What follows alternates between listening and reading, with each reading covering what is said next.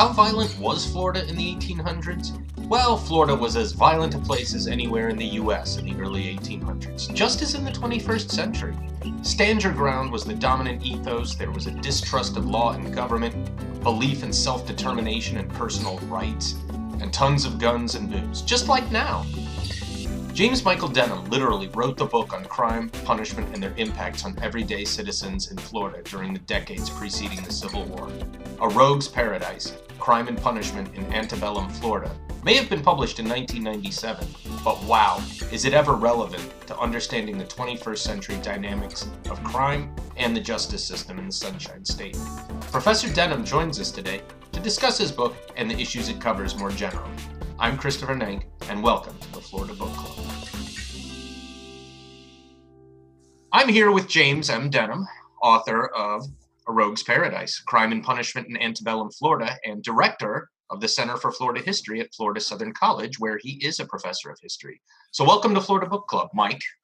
Well, I'm very happy to be in on your new venture here. This is an exciting venture, and it's obviously something that really needs to be done. And you're really fulfilling a great service to our great state of Florida. I like that you stated up front in the beginning of Rogue's Paradise, and I know this is an older book published in 1997, and I know that your work on the topic goes even further back than that. But I did like that you wanted to write a readable narrative history, and I think the subject matter really lends itself to that. I mean, most people are interested in crime and cops and punishment and things like that. But what initially sparked your interest in this subject? Well, my interest, this book, of course, emerged from my PhD dissertation, and when I was, I guess, at the PhD level and even before master's level, I really became just really hooked on primary research. And one of the things when you're kind of searching for a PhD dissertation, you soon learn that everybody's done everything already.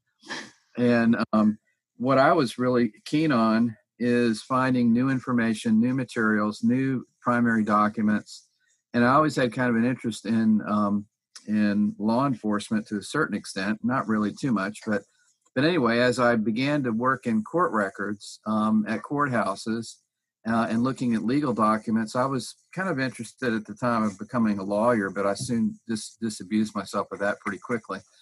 So anyway, when I started working on a paper, and I began to look at newspapers, obviously old newspapers, but also it was really intriguing to me how I could follow newspaper accounts, say a killing or a murder or some sort of other event, and follow that in the court records and kind of see the different side of things, maybe from the court records.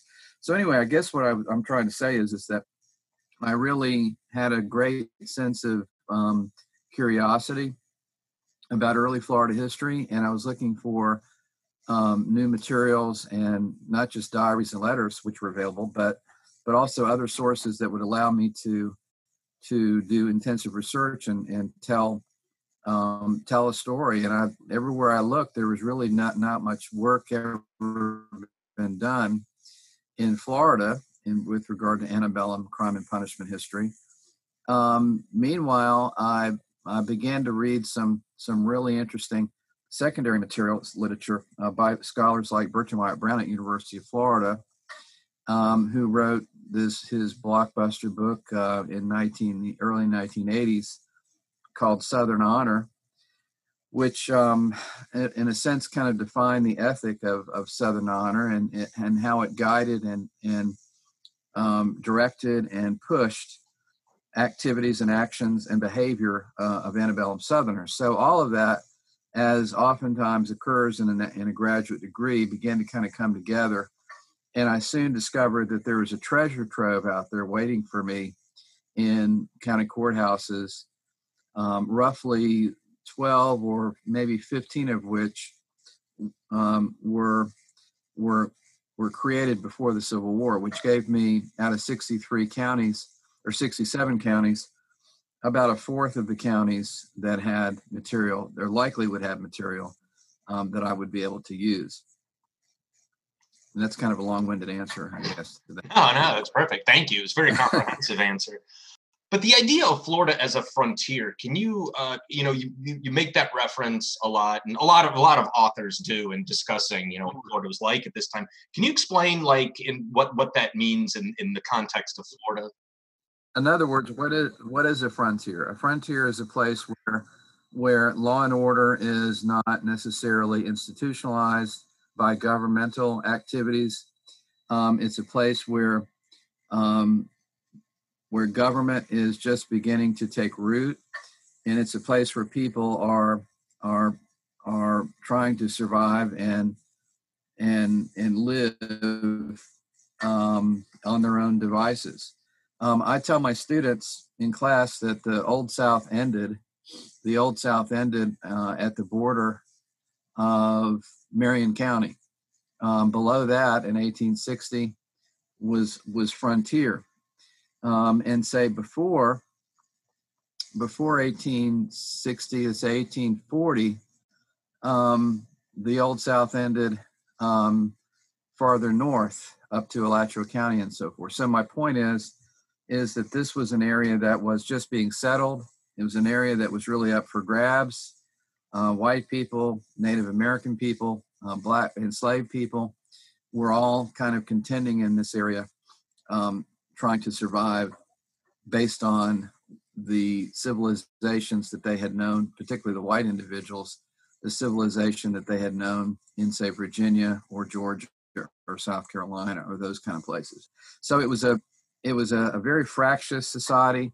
It was a society in which the rule of law and courts and all the things that we associate with civilization were just being established. And that was another theme in the book that I really, as time went on, really enjoyed kind of developing.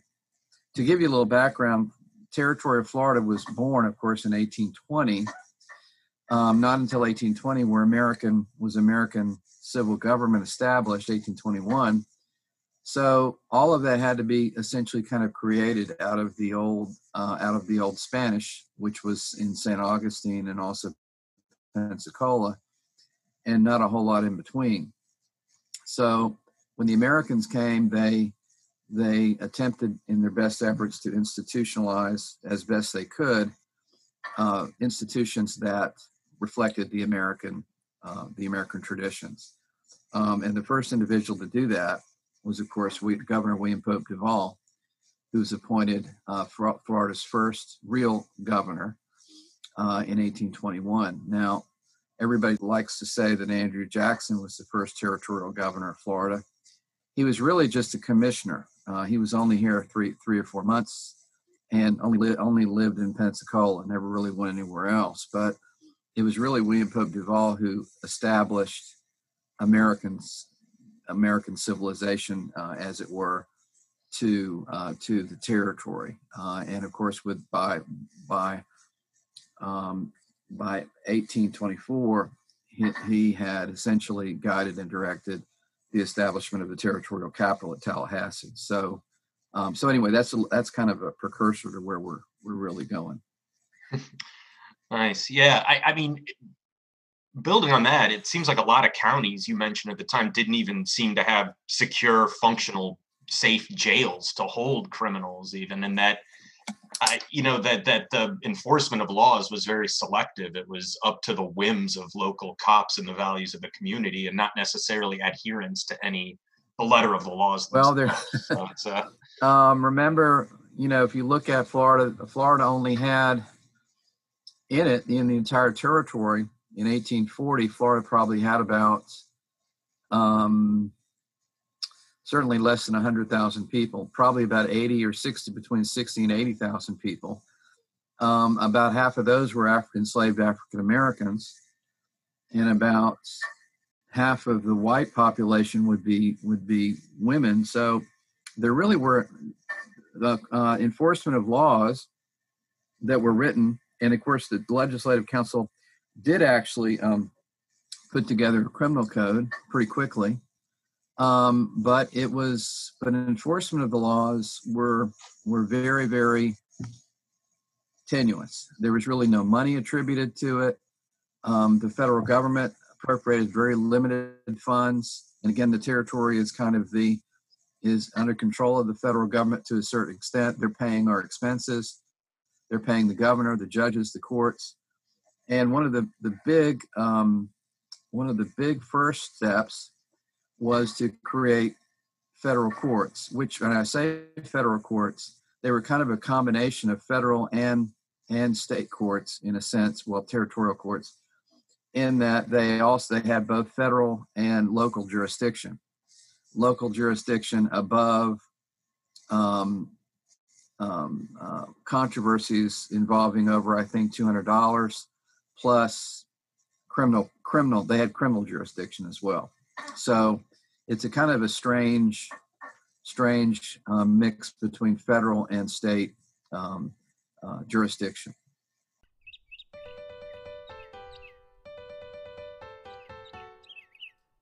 For listeners and people curious about, this time period, it seems like there was a difference in values, just in terms of how laws were like how convictions were punished. I mean, in the sense, like you mentioned, that property crime seemed to be much more severely punished and frowned upon than violent crime. And I wondered if and in relation to that, you mentioned near the end of the book that social stability didn't matter as much to most people as their own personal circumstances or their right to self-determination. This kind of, which might sound familiar to some parts of Florida today, I would imagine.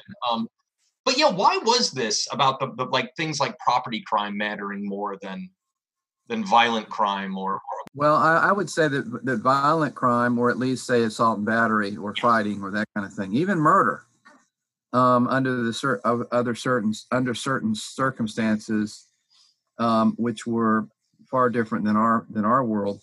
It was based on, again, the honor system. If you stole, you were considered beyond the normal civilized individual.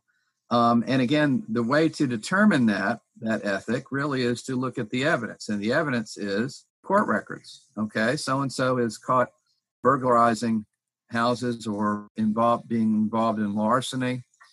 And he is whipped. Corporal punishment, right? Obviously jail, but and the problem is there are no jails. And if there are jails, they're so easy to escape from that they're really kind of a farce. Plus, jails require what? They require money to feed prisoners. They require guards, which have to be paid.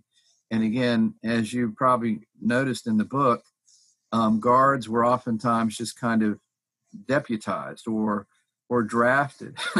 In other words, we've got this dangerous guy that might escape. So congratulations, you're now a deputy, and a judge declares that you have to participate in guarding this person, for example. And this might go on for weeks.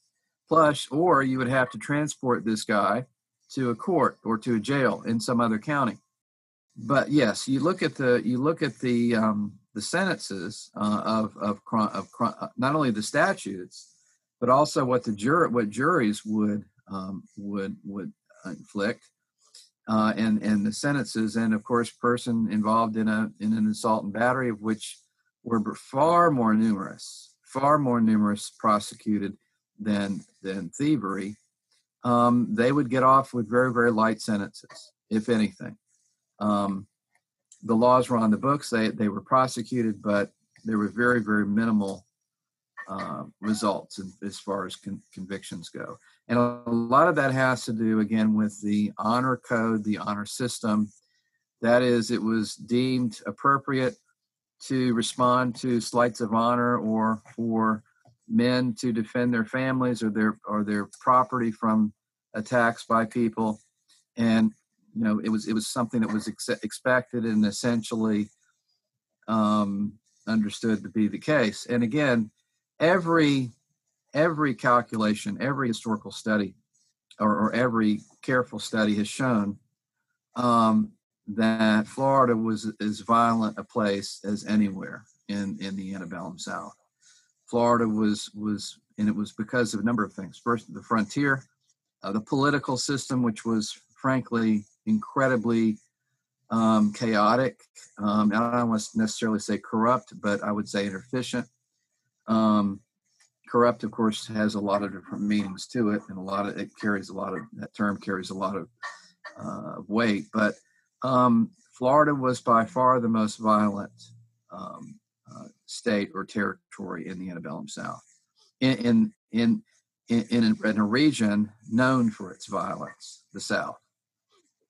And one of the things I wanted to mention is, with regard to that, now you mentioned narrative, not numbers. Now, one of the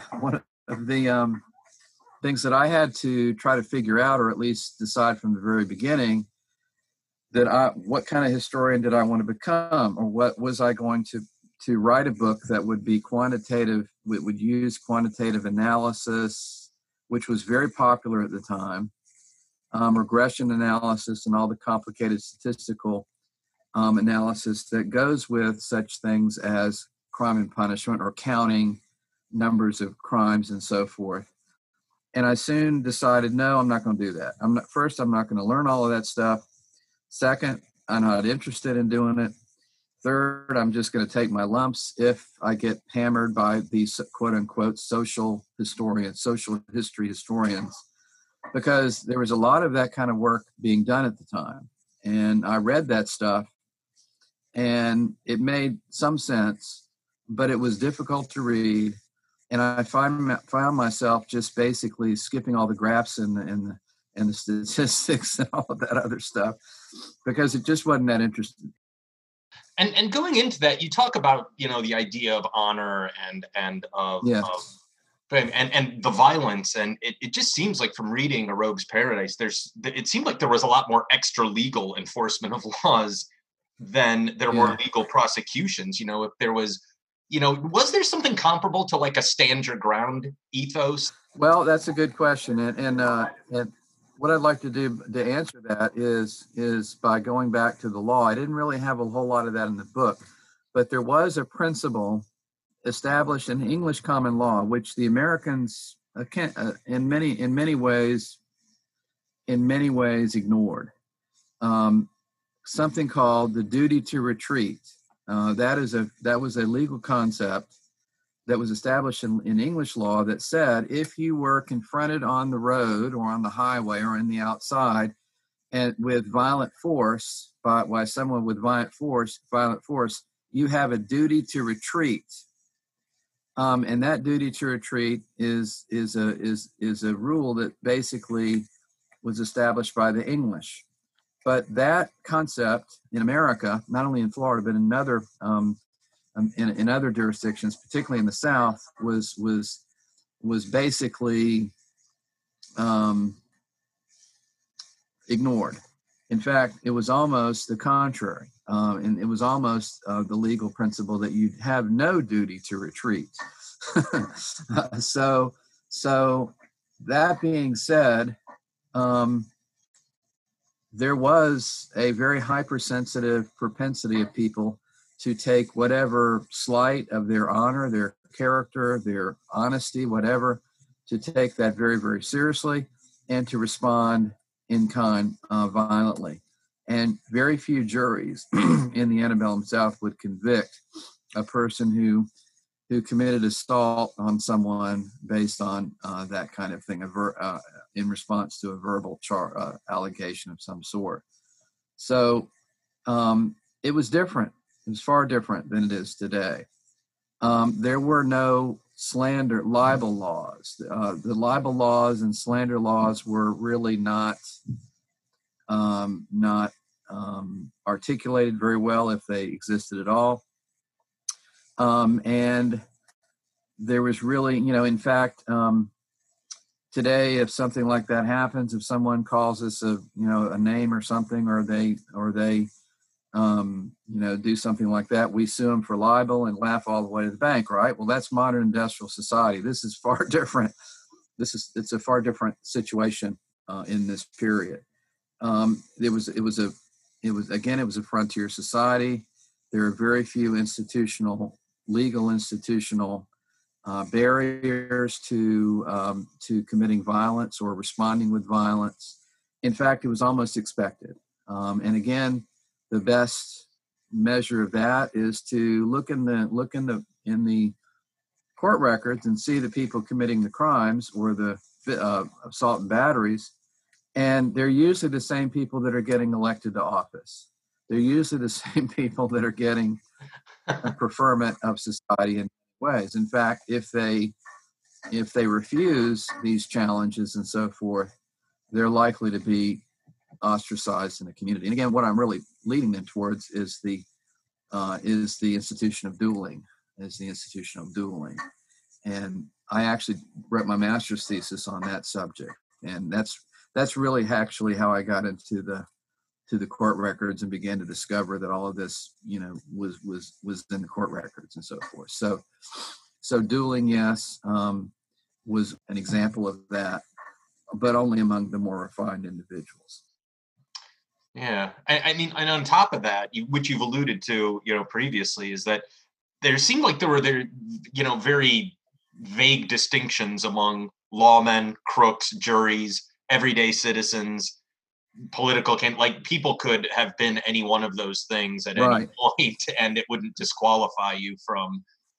Well, dueling in Florida became such a problem that the state legislature or the territorial legislature tried to pass laws against it, but they were entirely ineffective.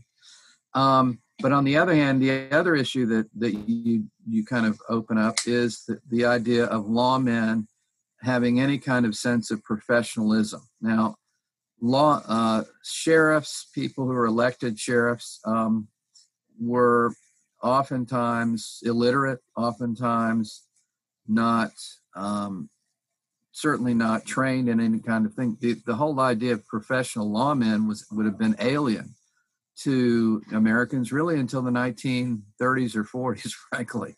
There was no professional notion of law enforcement, really. It was a matter of political and engagement of the citizenry. Every citizen had a responsibility under this kind of ethic. Every citizen had a responsibility to participate as a juror, as a individual who might be summoned to arrest or to assist in the arrest of an individual, as someone who would be expected to maybe guard a lawbreaker.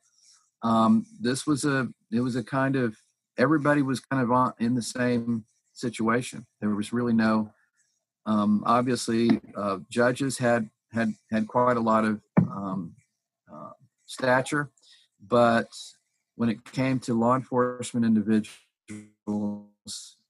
they were pretty much cut right out of the citizenry, and they represented whatever kind of, they were butchers, they were grocers, they were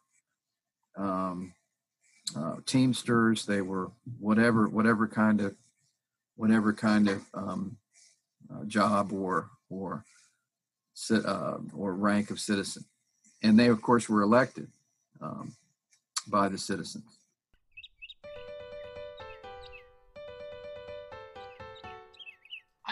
Given all of this, and as you mentioned too, there were copious amounts of alcohol freely distributed and consumed, on this time too. It seems to make for a volatile mix. So, what do you, if you have any idea of this, what was the mindset, do you think, of the average quote unquote law-abiding citizen at the time? I mean, I found myself thinking about this, like, were you either, I mean, from our standpoint, I think living in an environment like this, I would be in a constant state of fear and paranoia. But I mean, I wonder if to people then, did they just accept this as a way of life, regardless of the worries of journalists or, government officials who decried this state of mind? Like, what did everyday people kind of think of this state of affairs? I mean, people clearly moved to Florida and could thrive there to some degree. Well, everyday people essentially accepted the status quo, I would imagine, but expected these elected officials to do their jobs. And of course, if they didn't, and they were always being criticized, harassed, et cetera, and not living up to the mandates of what, we don't have a whole lot of evidence of complaints other than coming out of the newspapers. But I think that most citizens accepted the fact that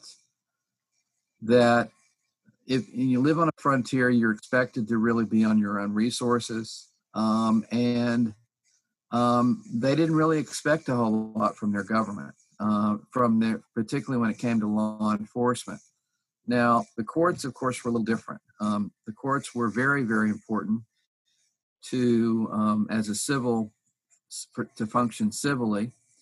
But when it came to law enforcement, unless people lived in larger cities, which there weren't any in Florida, of course, I think they more or less accepted the situation as, well, kind of just the way things were.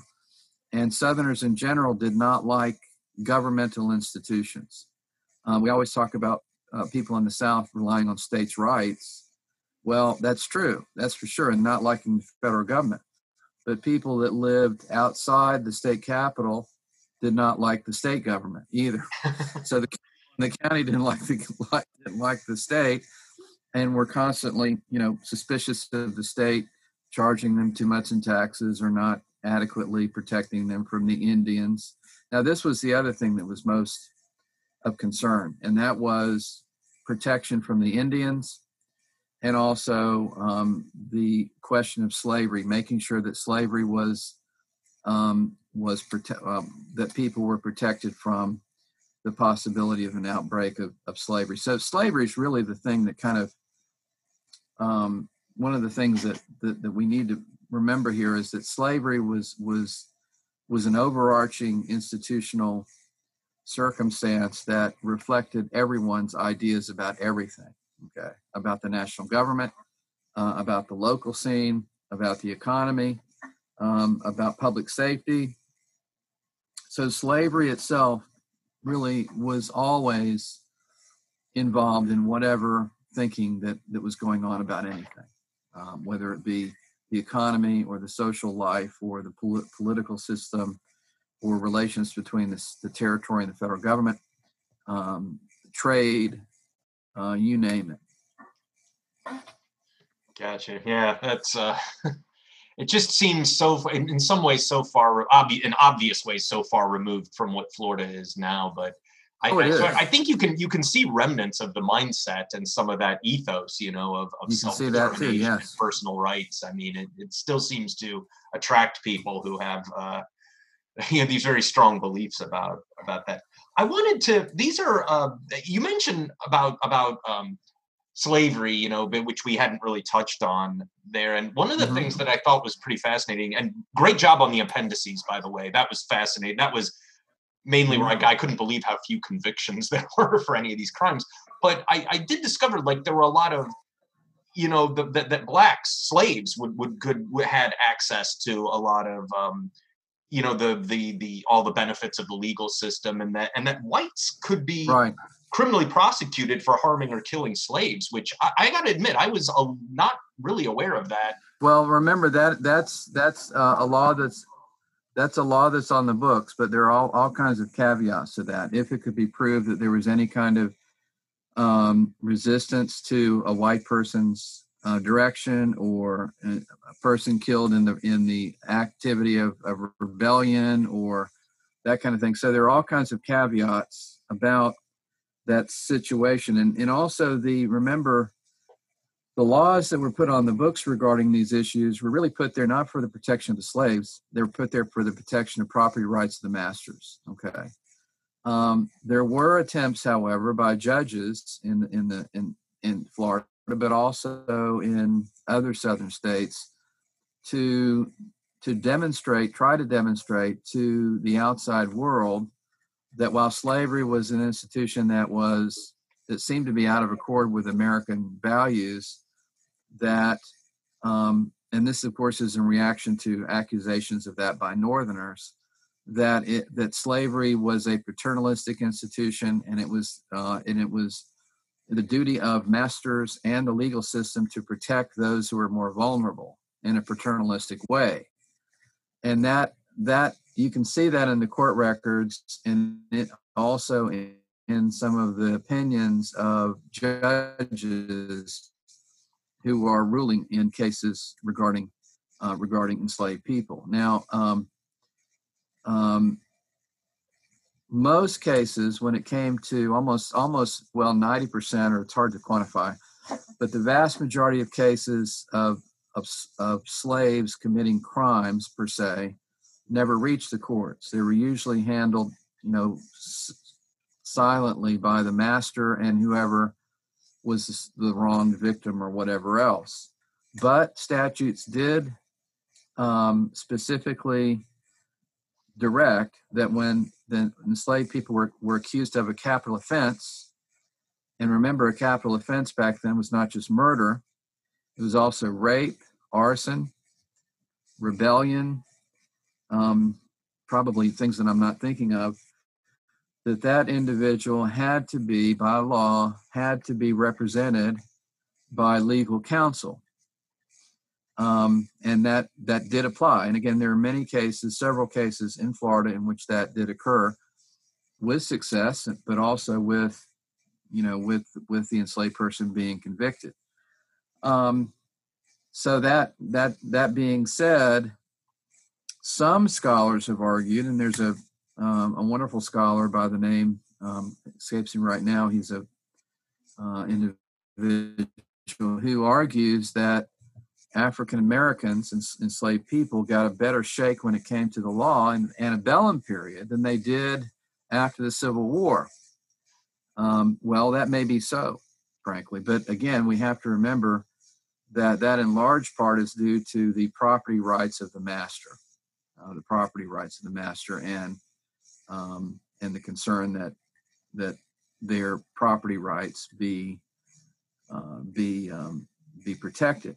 Part of that also, the rationale there also is to prevent masters from trying to shield their property from prosecution. In other words, having the master cooperate with apprehension and prosecution of the enslaved person. If the individual was convicted, he would be reimbursed the value of the enslaved person. I think that's what the statute directed. So all of these laws regarding enslaved people were fashioned at the state level. There's a lot of cooperation among Southern slave states in terms of sharing statutes and so forth. And this entire system, of course, of slavery, the legal system developed over 100 years of legal history of that subject. So it's very complicated.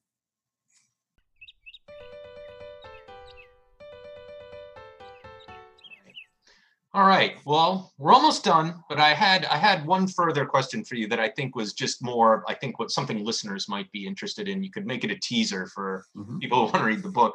But what was, to contemporary audiences, perhaps, what was the most outrageous or incredible story from this period that you researched for this book? I was thinking about that. And it's funny you say that, because I discovered an incident during this research that occurred in Key West, in which imagine a Mexican naval officer assassinating the U.S. attorney of the Southern District of Florida in 1829. And this was such a shocking event, not really just murdering him, but assassinating him. And I thought, my goodness, there's got to be a story to this. But it stuck with me. And I soon discovered that this person who assassinated the U.S. attorney in Key West, who was a naval figure, who was in the U.S. Navy, later at that time the Mexican Navy, and then became first Commodore of the Texas Navy in 1836. Obviously, he got off. Is the basis of a whole book that I'm writing right now, and all morning I'm reading through drafts of chapters. So I guess wow. Of William Allison McCrae, the U.S. Attorney of Southern District of Florida, by Captain Charles E. Hawkins, is one of my more interesting cases. And of course, that case obviously went on for about 2 years. Hawkins was eventually released. The event involved romance in the tropics, and adultery, Cuba, and all of these exciting things that we associate with, I guess, Hollywood. I'm not saying that this book is going to be Hollywood, but it's an interesting case that it drew my attention to the point that it has involved 25 more years of research, which involves Mexico, the Gulf of Mexico, New Orleans, Virginia, New York. And it's all about honor. It's all about honor, every bit of it. The other thing I was going to mention is there were in Florida roughly 4 or 5 of these bloody assassinations in which there had been, recriminations, fights, duels leading up to this, newspaper attacks of various kinds, leading to these bloody assassinations. It's all about the blood.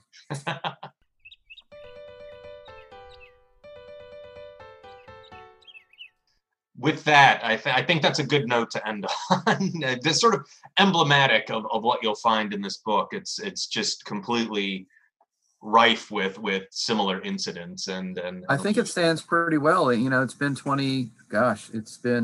it's been about 20 years, and I think it stands up pretty well. People are still reading it, and it serves also as I think a pretty good history of antebellum Florida. There isn't a good history of antebellum Florida even now. I think it's a pretty good history of antebellum Florida through the criminal justice system and how the territory and then the state basically grew and developed and pushed south into the peninsula by the time of the Civil War. Yeah, and I'll tell you this, it certainly gives you a window into like how hard it would be for present day Floridians to survive in that kind of environment, I think. Too. Remember, no mosquito control, no air conditioning. Yep, exactly. All right. Well, Mike, James M. Denham, thank you for joining us, and you're now a member of the Florida Book Club. Well, I appreciate it, and I really hope to come back again sometime. Thanks for attending this meeting of the Florida Book Club. Antebellum Florida sure sounds like the good old days, right? It's nuts to think that people would want to move to a place this chaotic and unsettled, especially before the days of air conditioning. One might argue that Florida in 2021 is still chaotic and unsettled and in love with booze, gambling, and guns, but at least we have AC now. There's a link to purchase A Rogue's Paradise on our website if you want to read more about the Wild South in the decades before the Civil War. Remember to support your local independent bookstores and public libraries. See you at our next meeting.